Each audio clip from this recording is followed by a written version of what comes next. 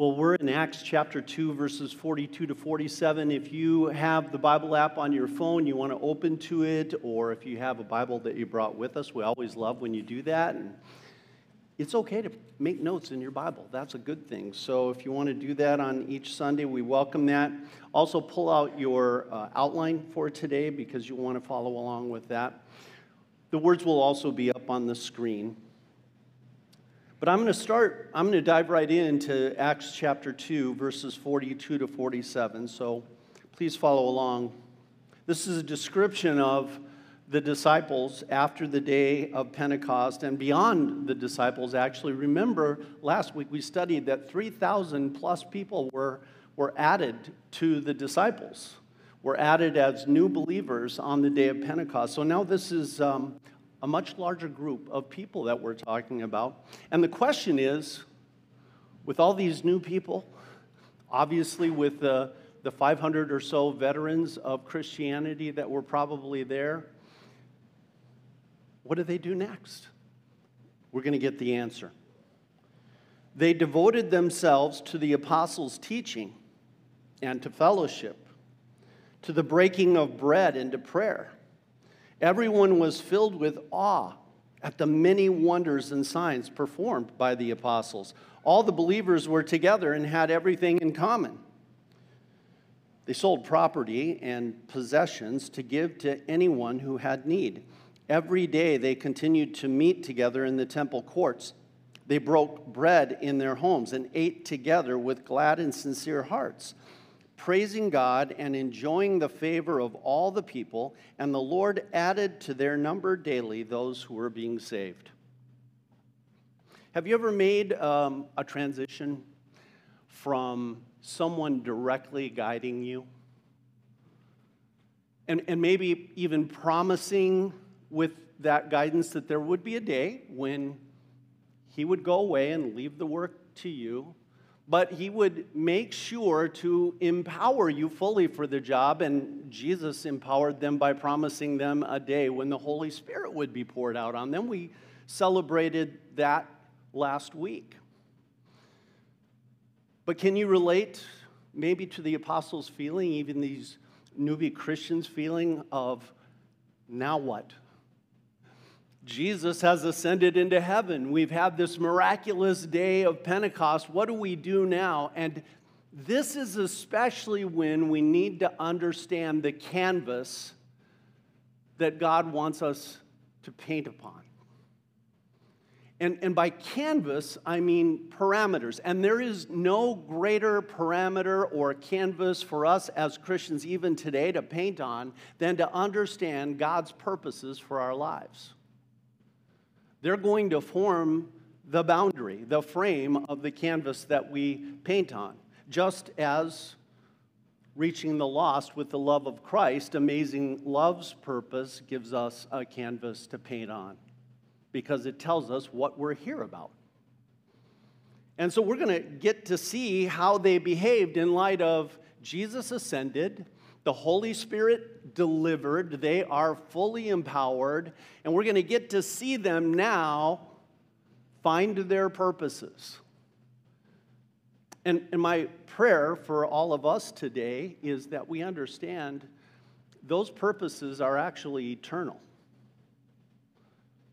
The purposes that we're going to discover are not purposes for the first early Christians or even the first church alone in Jerusalem. These are 5 purposes, and I will defend this thesis today. 5 purposes that God in reality has established as where we are to go with our lives, a canvas that we're to paint upon as individual Christians, and when we come together as a church, as a congregation, as a family of believers. So let's dive in. And I want to start with just helping you see that this thing about purpose, it's everywhere. You realize, right, that Christians are not the only ones that talk about purpose. The great philosopher and theologian Oprah Winfrey talks about purpose. She says, I pray to be used in service to a greater purpose higher than my own. Can you relate to that? Of course you can. We all can. There is something inside of each of us, in our hearts, in our minds, that says there's something more than this life. There is a greater and higher purpose than just making money, putting food on the table, raising our kids day after day, going to games. Those are all wonderful things, by the way. I like to eat. You might like to eat too. But they're not the higher purpose. You know, the Bible tells us God has set eternity in the hearts of men. And that means we naturally feel that there is a higher purpose and a higher calling to our lives. Oprah saw it. And in fact, a gentleman named Viktor Frankl, who was a prisoner in a World War II camp and who was a psychologist and has written a lot about meaning and purpose. Look at what he says about it. He says, life is never made unbearable by circumstances. Just pause there for a second. Really? Because sometimes some of our circumstances might feel pretty unbearable, right? Well, remember, this guy went through a Nazi prisoner of war camp. Those are some circumstances to wrap your arms around.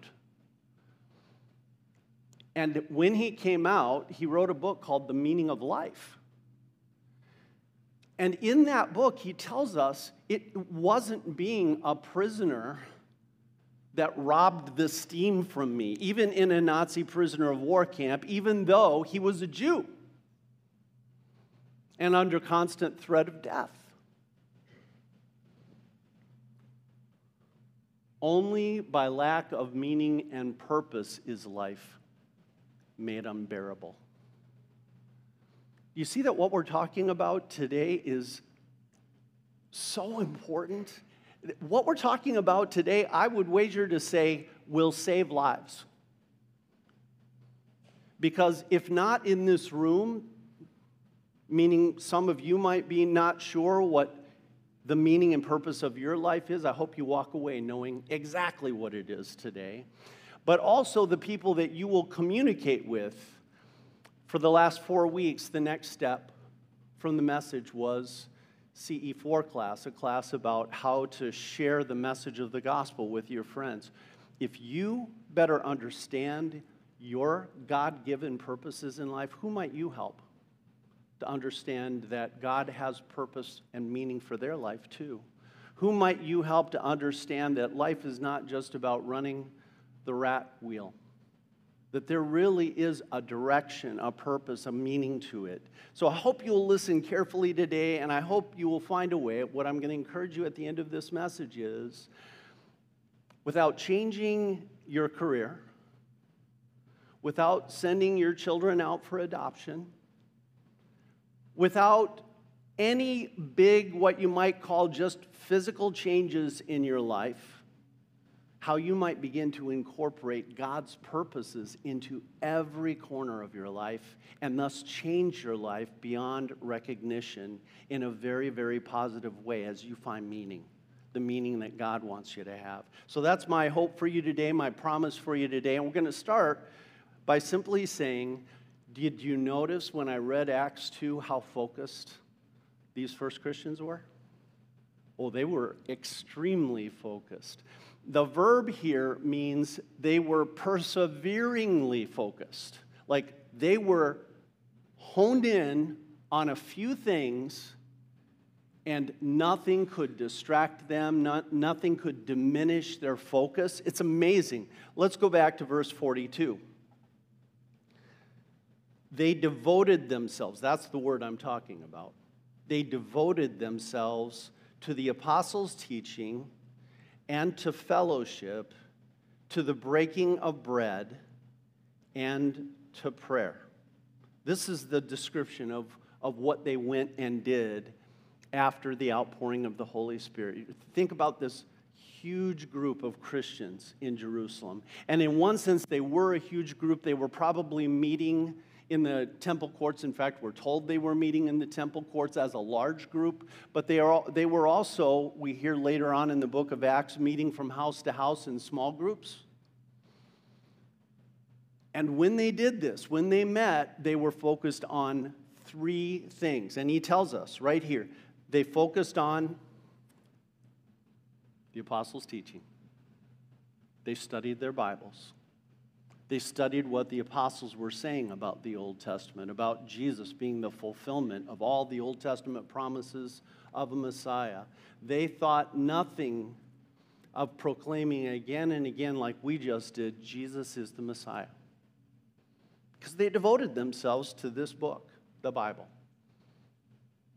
Secondly, it says they devoted themselves to fellowship. They loved being around each other, hanging together, supporting one another. And that was going to be needed because as we read on in the book of Acts, we're going to find out that the Christians pretty soon, pretty quickly come under persecution. We're going to find out that they needed each other. And then it says to the breaking of bread and to prayer. That's likely a reference to the agape meal, which was a meal that the Christians had when they worshiped. It was a potluck fellowship meal designed to help bring people together as food does. And at the end of this agape feast, this meal, they would celebrate the Lord's Supper. This is really saying they worshiped together. They heard the word like we do. They pray like we do. They receive the Lord's Supper like we do. And they fellowship like we do. This is what they were focused on. And I want you to think about this because this is how it applies to us today. In the Gospels, we hear two stories.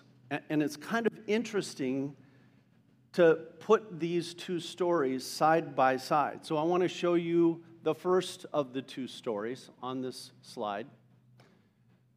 Nope, two stories. There we go. But the Pharisees and the experts in the law rejected God's purpose for themselves.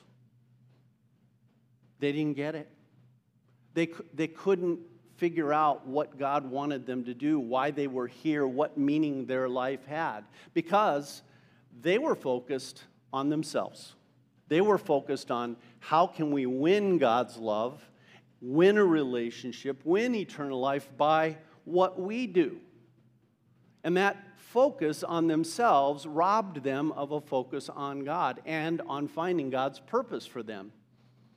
And it points out a large part of that is because they didn't want to be baptized here by John the Baptist, but later by Jesus' followers.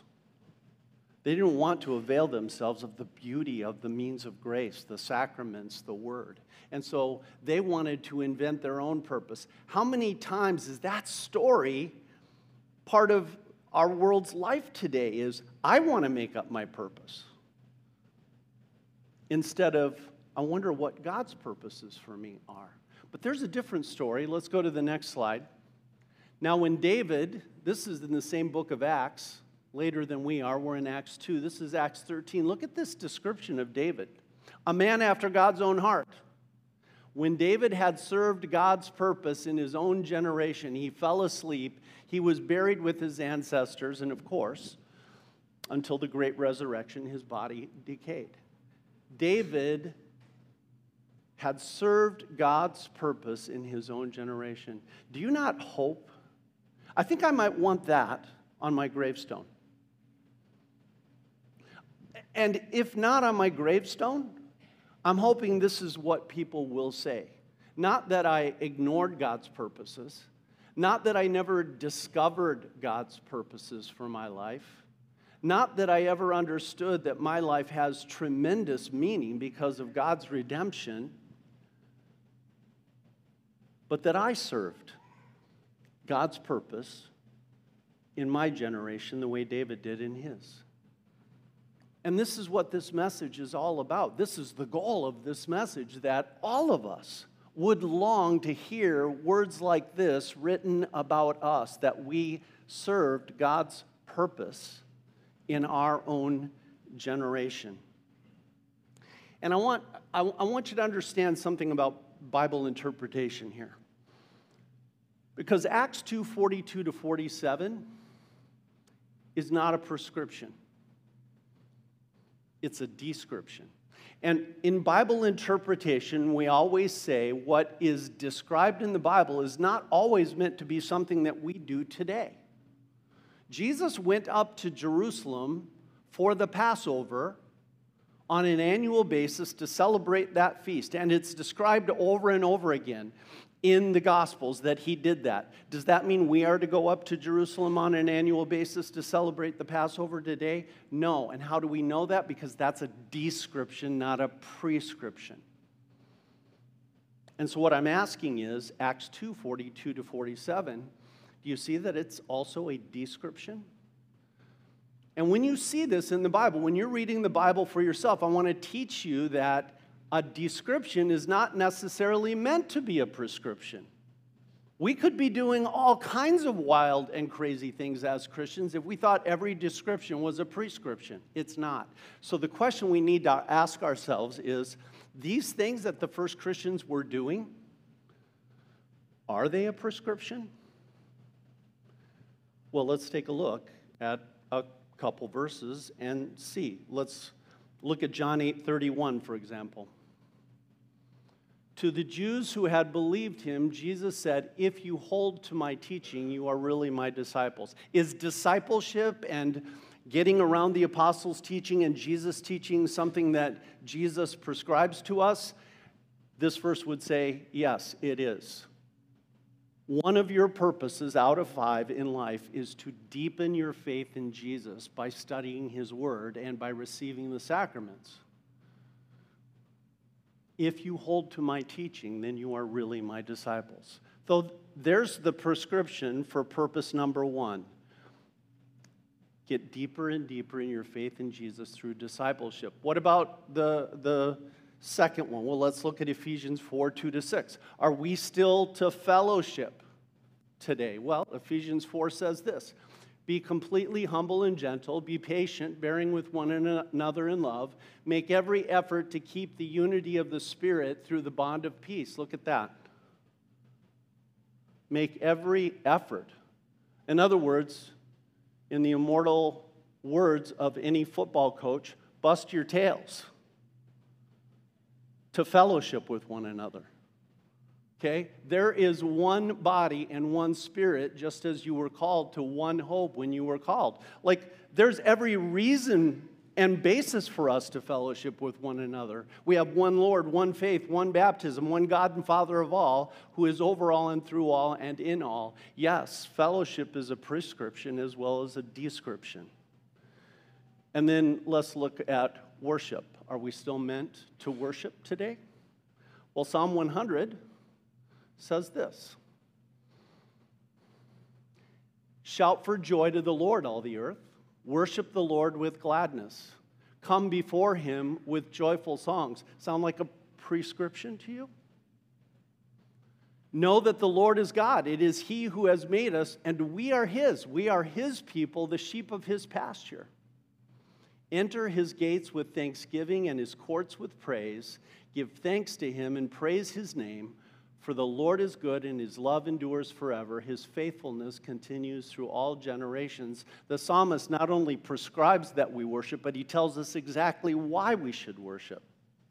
Because we have a good God, a loving God, a kind God, a provider God, a protector God, a redeemer God.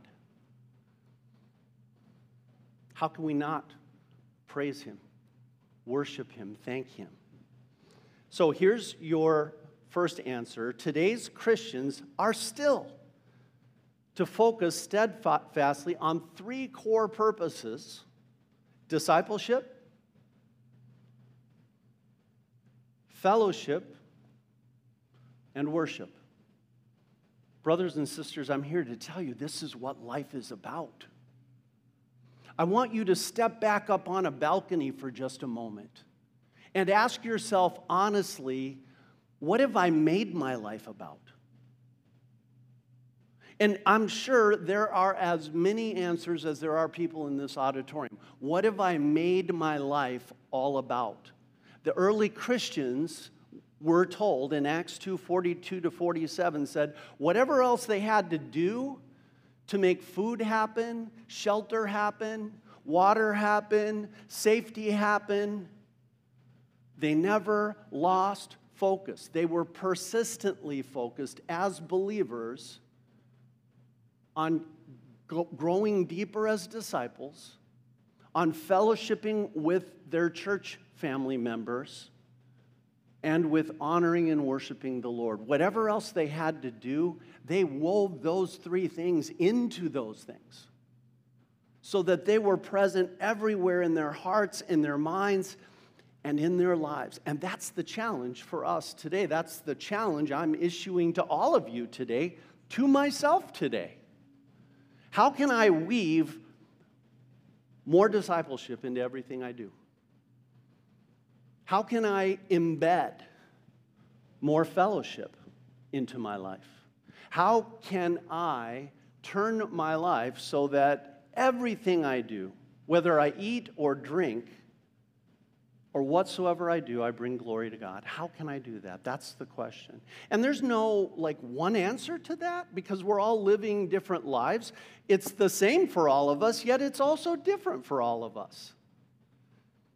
So what I'm telling you is it's a question that I want to challenge you to ask yourself. Thinking about your home, your family, your job. How can I weave these three things into it? All right, let's go on to the next thing. The first Christians, the next thing we notice, were extravagantly generous. It's amazing. Take a look at what it says here. Everyone was filled with awe at the many wonders and signs performed by the apostles. So as they went around, and we'll see stories of that as early as next week, they were doing these amazing miracles. All the believers were together and had everything in common. They sold property and possessions to give to anyone who had need. Every day they continued to meet together in the temple courts. They broke bread in their homes and ate together with glad and sincere hearts. Now you might want to ask, how? That's a lot. I wonder if most of us are ready to go quite that far.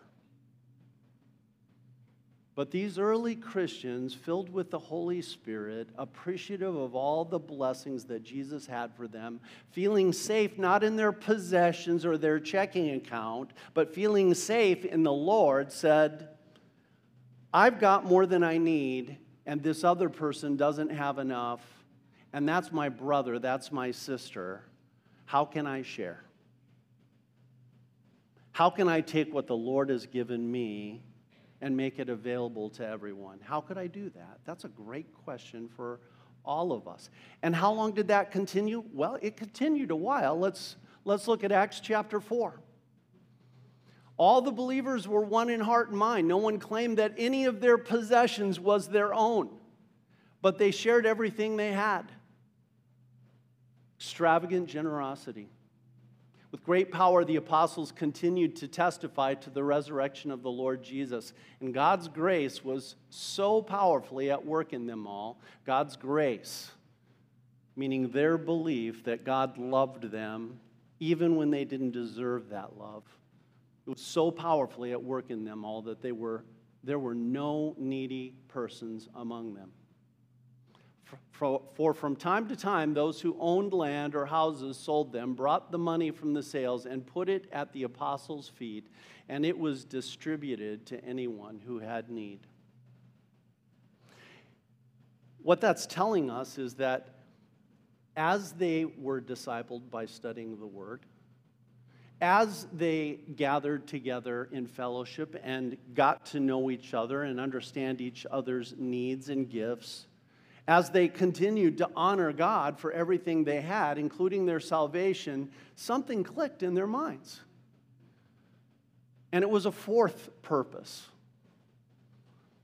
And that fourth purpose was the realization that I am, as Jesus had said, like it was a realization that Jesus himself, the Son of God, had said, I'm not here to be served. In this new life in Christ, I am here to serve others with my time, we hear from the book of Acts that they were literally so generous even with the Lord and their time that they met daily in the temple courts. Like every day they went to church. Wonder if we could get that today. Because I will tell you that today, time is probably the most important thing you think you have. That your time to you is more valuable than your money. For most of us, it is. And these people were not just generous with their money, they were generous with their time. And they were generous with their talents and abilities. They were generous in every possible way to make sure no one among them had any need. Now, I will tell you, yes, this is a description of early Christians, but Christians throughout the generations, touched by the gospel, the good news of Jesus Christ, touched by their redemption, have said things like Charles Spurgeon says, "In all of my years of service to my Lord, I have discovered a truth that has never failed and has never been compromised. That truth is that it is beyond the realm of possibilities that one has the ability to outgive God. Even if I give the whole of my worth to Him, He will find a way to give back to me much more than I gave." That's trusting that the Lord's got you. And the Lord does got you. Now, what Spurgeon says shouldn't be confused. This is not a promise that if I give everything away, I will become more healthy, more wealthy, and more prosperous. This is a promise that when I give myself away in service to others, God will find ways still to have my back, to take care of me, to provide for me and protect me. And some of that, and why not? That's even better in my book, may come to you in spiritual form. Some of that may come to you in emotional form as peace. A peace that goes beyond all understanding. Some of that may come to you, yes, in a physical form. But this is what Spurgeon says is not some formula for how to get rich. Take another look at what Spurgeon says. Go to the next one after this. Here's one I like even better. Same guy, Charles Spurgeon. God has a way of giving by the cartloads to those who give away by shovelfuls. And what I'm here to tell you is that is true. But it is not a promise to make you physically wealthy. It is a promise to make you spiritually wealthy, emotionally wealthy, mentally and rationally wealthy, and yes, sometimes, if God determines it, physically wealthy. There are physically wealthy people in the Bible, but that is not a promise to any of us about that. It's a promise to have a wealth that is beyond imagination, a wealth for your soul. And so, be generous is the second thing. Serve others. Here's what I want you to write down. This leads to another gospel-inspired purpose. Here's our fourth purpose that God gives us in life. Not to be served, but to serve others. Now, all of this builds up like a mountain. And at the peak of the mountain is a fifth purpose. The fifth and final purpose. And this is what it's really all about. Is that we have been given this immense gift of Jesus so that we can go with Jesus. Remember the Great Commission? Go and make disciples of all nations, baptizing them in the name of the Father and of the Son and of the Holy Spirit, and teaching them to obey everything I have commanded you. Here's what I want you to write down.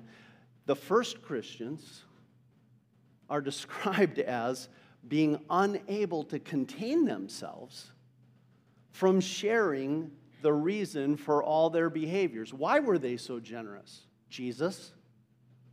Why did they study the Bible all the time? Jesus. Why did they hang out so much with one another and enjoy each other's company and celebrate one another and protect one another and support one another? Jesus. Why did they worship in God's throne room? in the temple courts, from house to house. Who were they worshiping? Jesus. And so this is what happens. Look, this is a warning, right? Picture me as a big red flashing beacon up here.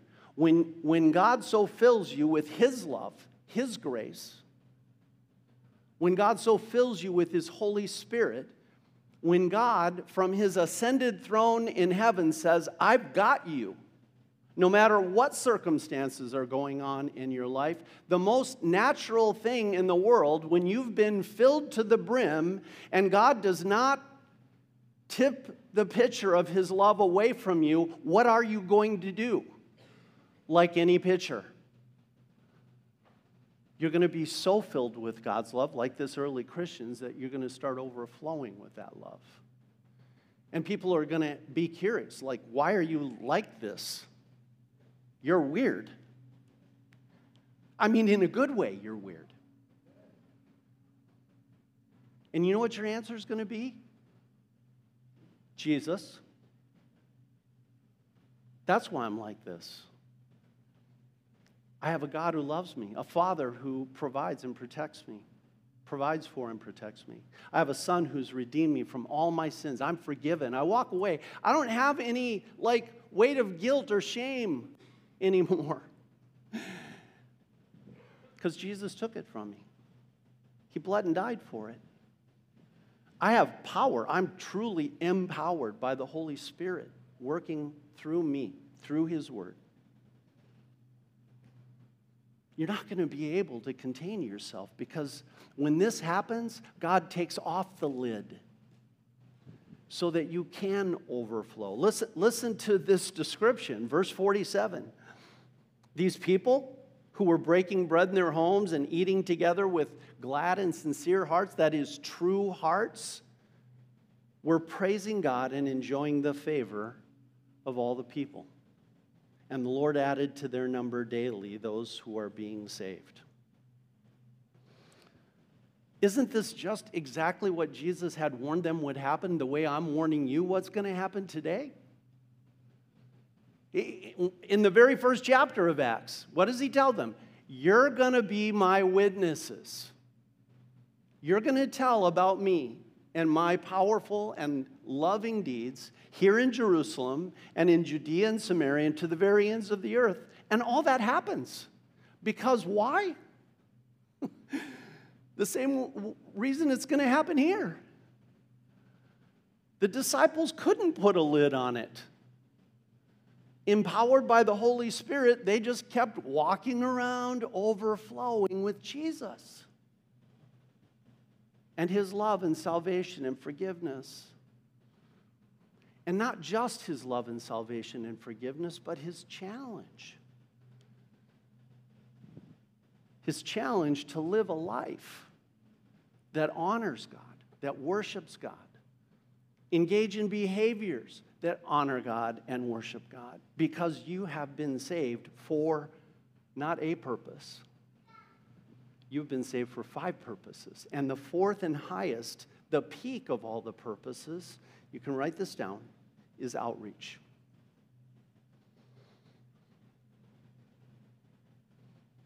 Overflowing, we might call it. So I want to put a picture up here. Here's my challenge to you. I don't know if you've ever been on one of these.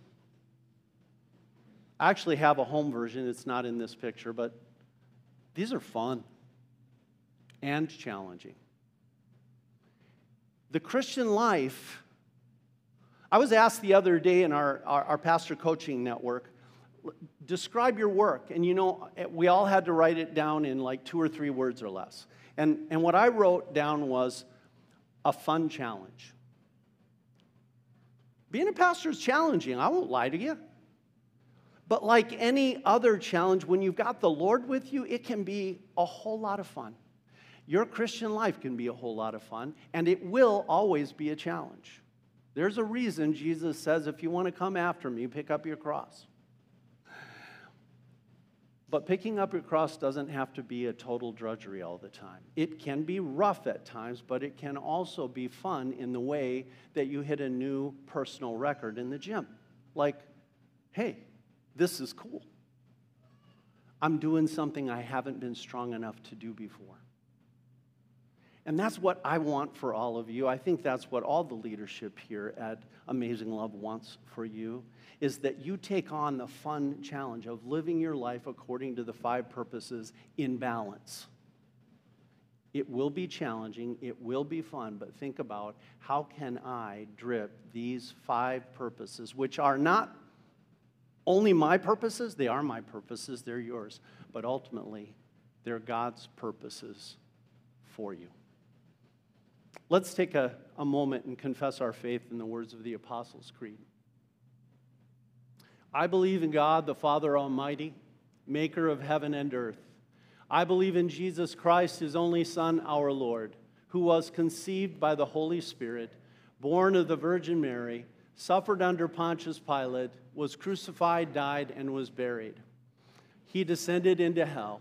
The 3rd day he rose again from the dead. He ascended into heaven and is seated at the right hand of God the Father Almighty. From there he will come to judge the living and the dead. I believe in the Holy Spirit, the holy Christian church, the communion of saints, the forgiveness of sins, the resurrection of the body, and the life everlasting. Amen.